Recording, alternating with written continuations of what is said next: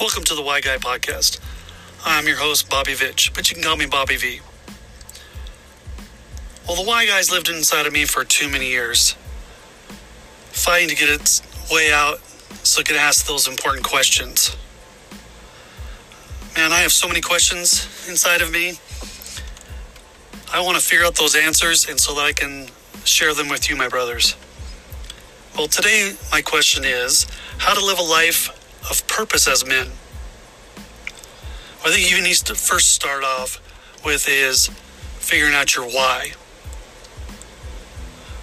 Like what gets you up in the morning, what charges you during the day, and what do you ponder and dream about at night? Now, I hope I have sparked a little bit of interest in you and interested in trying to find out your why. Because I know when I finally stopped and thought about it, to figure out what my why was, it's my wife and kids. I want to give them a great life, so I need to focus every day on being my best version of me. And being the best version of me starts with remembering where I came from, where I am now, and where I want to go in the future. So I have a life plan in place to keep me going in the right direction.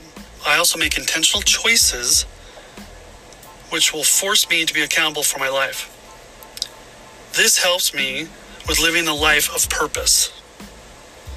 Well, I hope that you feel as I do that we've answered the question about how to live a life of purpose.